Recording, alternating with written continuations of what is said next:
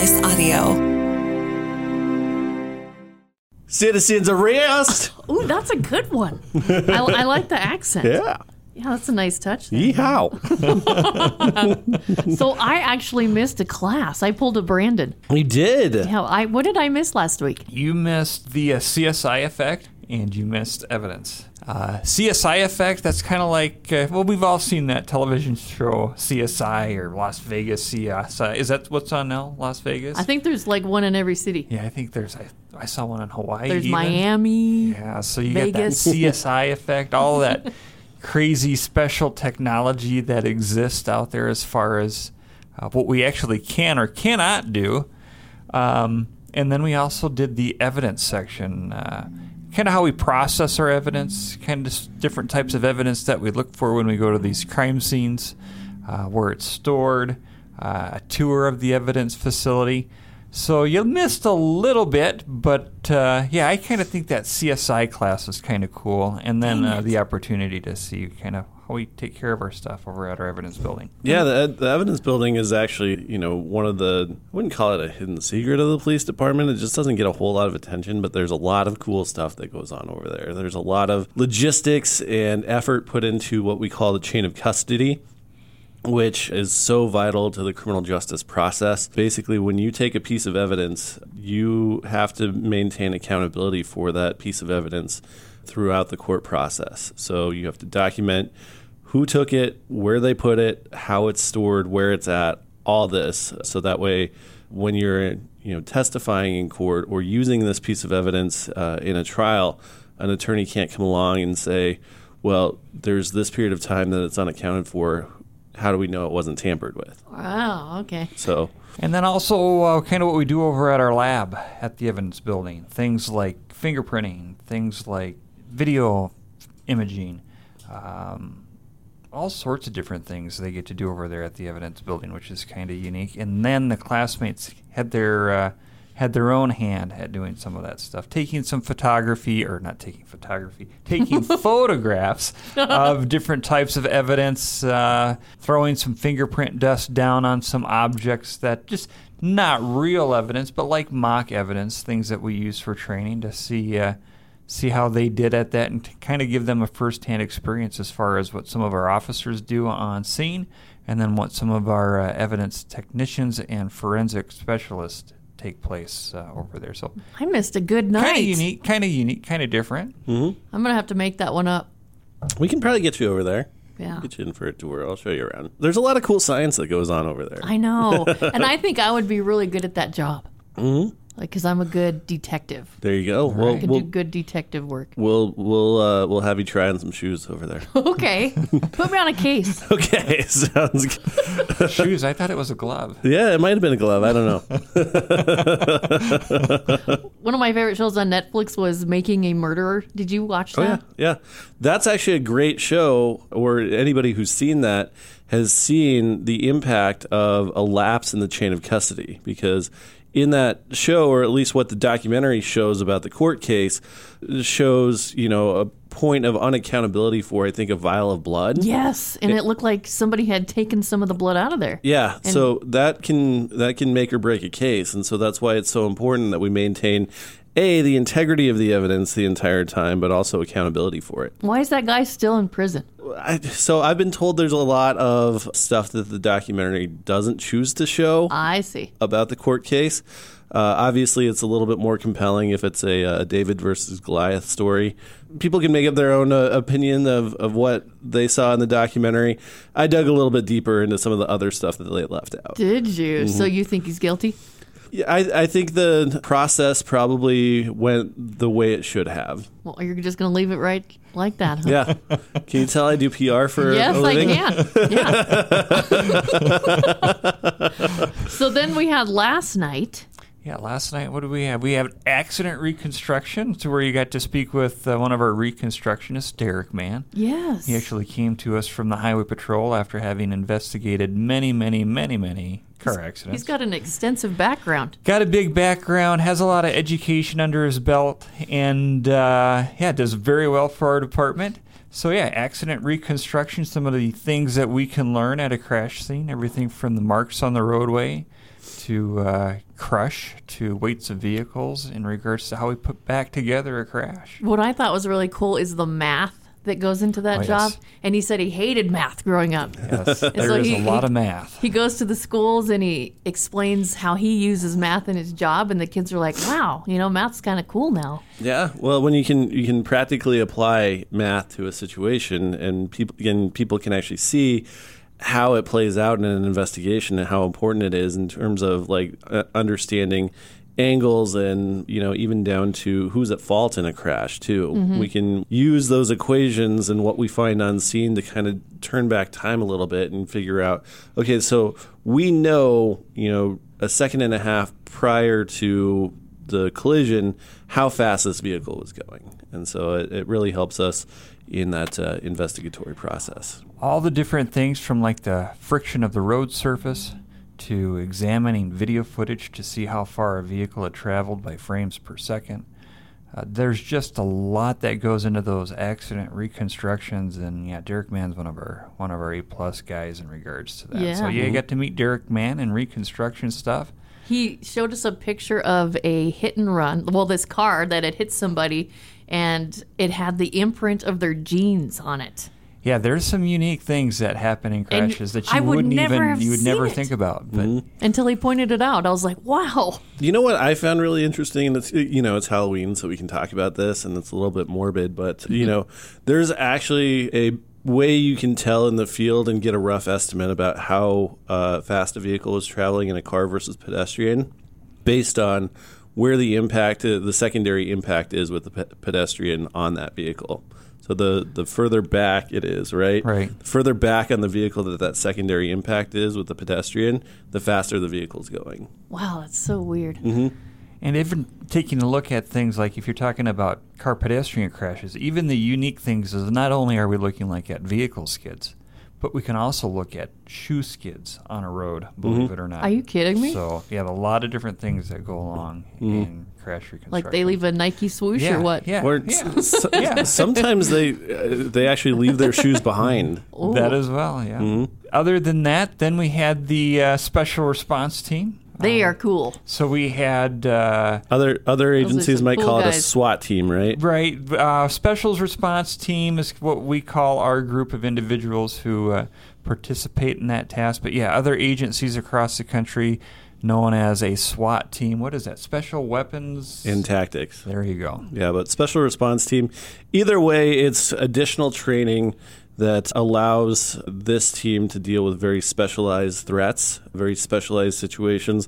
If you've got an armed person in a building barricaded with who's committed a violent act, that is the perfect situation to call out the special response team, because they have the tools and the training to, best case scenario, safely resolve that situation. It's almost like a rescue team. There's this misconception that you see, a SWAT team in big body armor and armored vehicles and everything.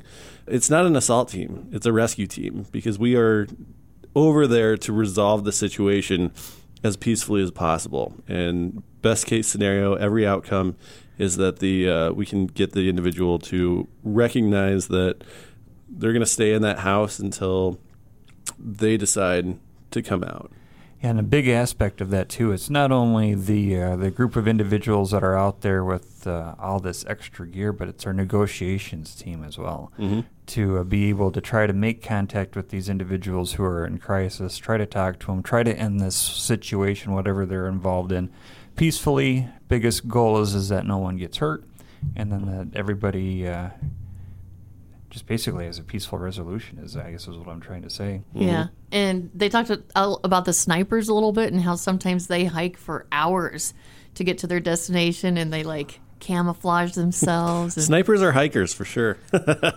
There's one of our sergeants is on the sniper team, and he's got a poster that says everybody wants to be a sniper until it's time to do sniper stuff. Because those guys do. They tromp through the woods and try to get an elevated location and the perfect location to be able to call out vital information to the rest of the team and be that bird's eye view for the whole situation. Yeah, and sometimes hiking and staying somewhere for 12 hours at a time, waiting for the rest of the team to show up. That's some of that sniper stuff. Don't forget your depends, Yeah, right? Exactly. In some of these situations, that team can be out there for hours. That's insane. That's dedication. If we don't have to push an issue, we won't push it. We'll try to, time is on our side, time is on their side. So we'll tend to wait things out if we think it's going to benefit the whole situation. So, our team could be out there for hours.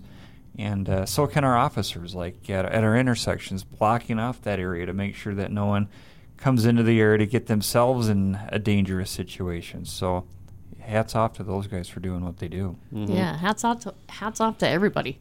It's a big team that does a lot. And I'm sure you guys probably talked about the armored vehicles a little bit, right? A little bit, yeah. One of my favorite misconceptions that I see covered in the media when they talk about these vehicles is they call them military-style vehicles.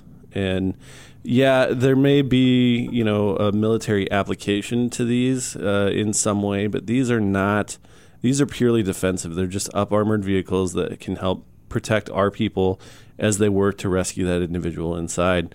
Would you look at a Securicar or a armored car that goes from bank to bank? Would you call that a military style vehicle?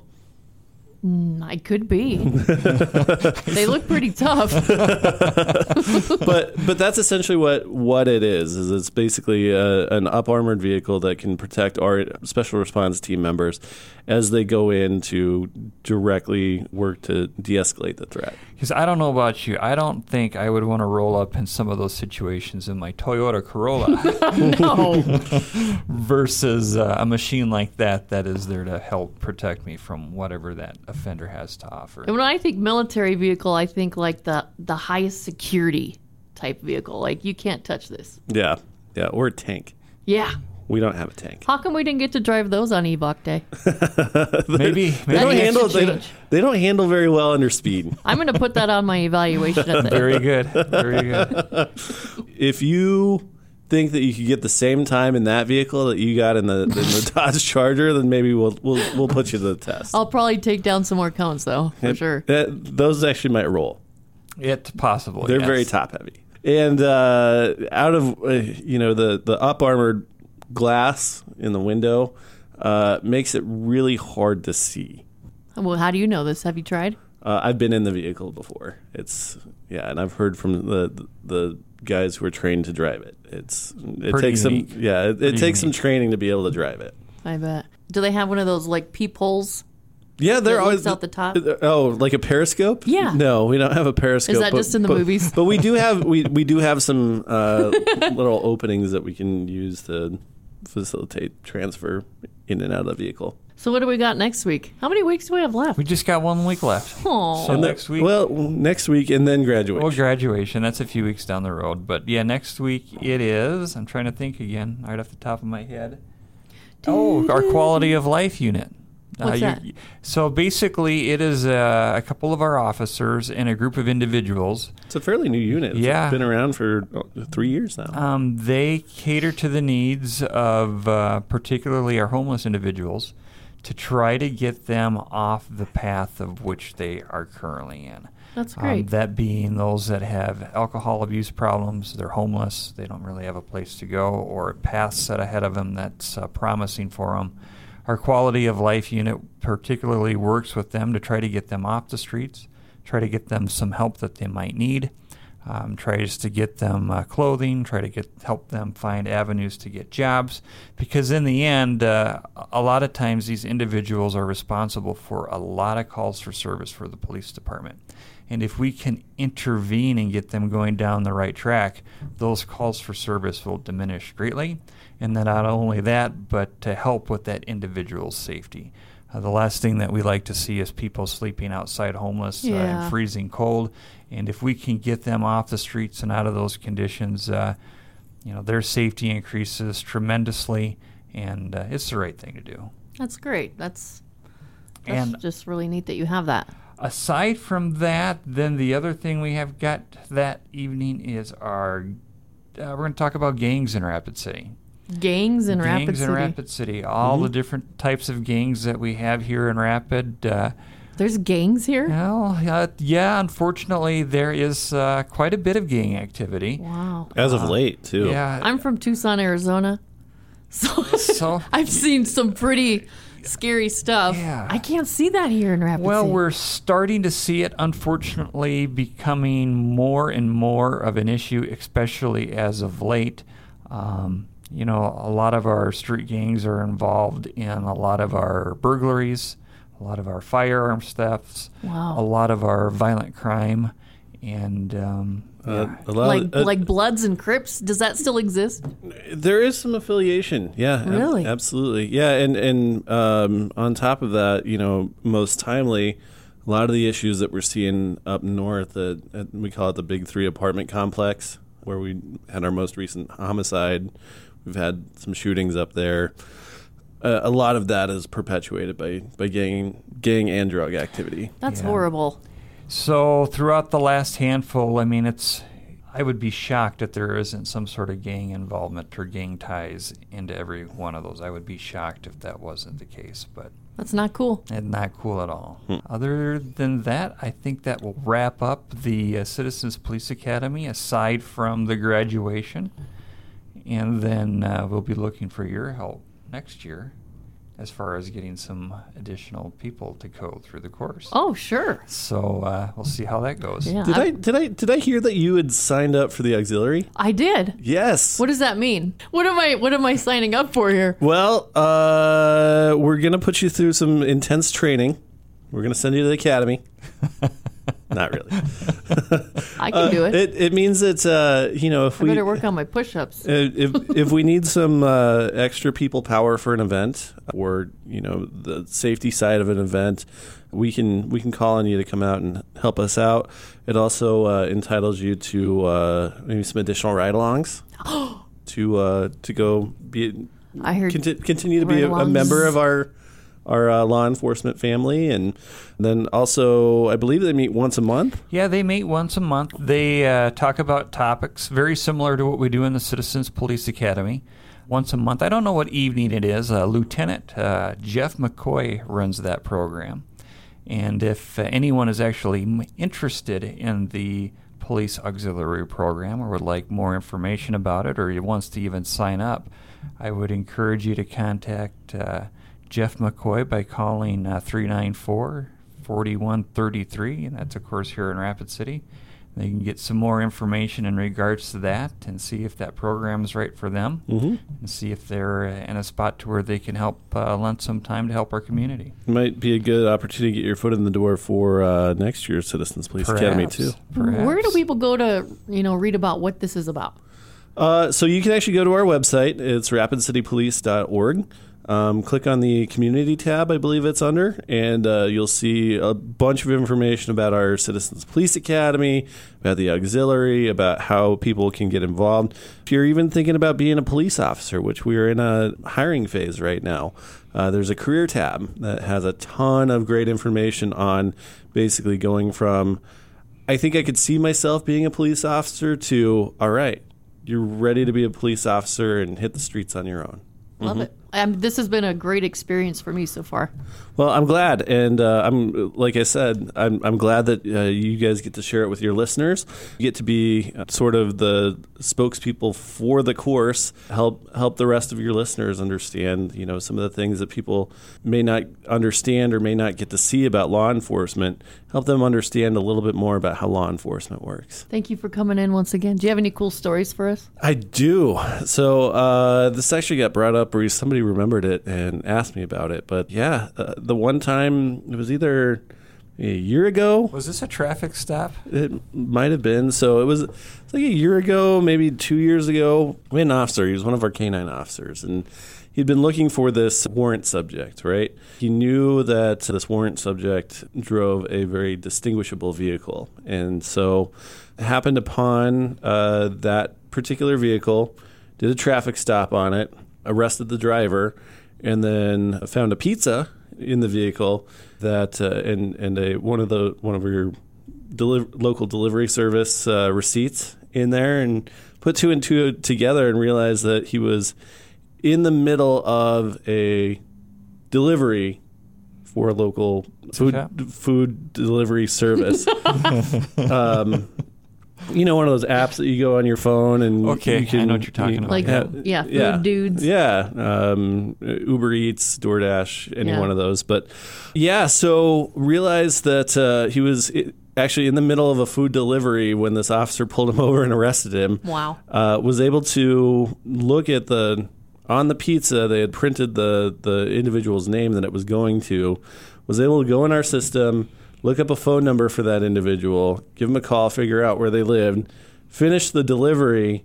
And, you know, sometimes arrests take a little bit of time. And so realized that by the time they got the pizza to the individual, it was kind of cold. I was just going to ask that. Yeah, so he went back and got her a fresh one. What kind of pizza was it? I actually don't know. Yeah. Did he get to keep the old one?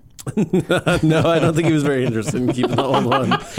Hopefully it didn't have pineapple on it. I'm not sure. I'm a fan of. Don't tell me that. Yep. Oh, don't even go there. Yep. So it's They'll never eat that around me. Pineapple on pizza is not a crime. Oh, yes, it is. No, I looked up the statute. It needs to be a crime. So yes, we delivered a pizza once for somebody. Wow, that's really cool. Yeah, and that's the awesome thing about the Rapid City Police Department is, like, you know, from the command level down, every member of the police department is empowered to, you know, do things that go above and beyond the scope of their duty. You know, essentially, from day one, you learn that if it feels like the right thing to do, if it passes the gut check, then do it. Like, you don't have to ask for permission, just do it. That's really cool. Did they give him a tip? We probably wouldn't have taken one. Yeah. I would have given him 20%. That was really nice of him. There's this weird thing when it comes to offering a police officer money in exchange for something. That might get you in trouble. Yeah. This is different, though. Yeah, no, it would. The proper thing would be to, you know, say they appreciate it, but respectfully decline. Maybe drop off some donuts at the station later. See, there you go. That's appropriate. We'll always take donuts. That is a cool story. Thanks for sharing. Absolutely. Love you guys. Love you. Kelvin loves you too. Still don't love us, huh? That's just weird for me. Citizens arrest! Nice one. I'll remember that. Citizens Arrest is hosted by Amy Rose, Brandon Jones, Brendan Medina, and Lieutenant Mosier. Produced by Mark Houston. Engineered by Chris Jacquez. Audio and video mastered by Russ Haddon. If you liked what you heard, please rate it 5 stars and leave a comment. Average 141, 44, 48, 990, 830. Affirmative.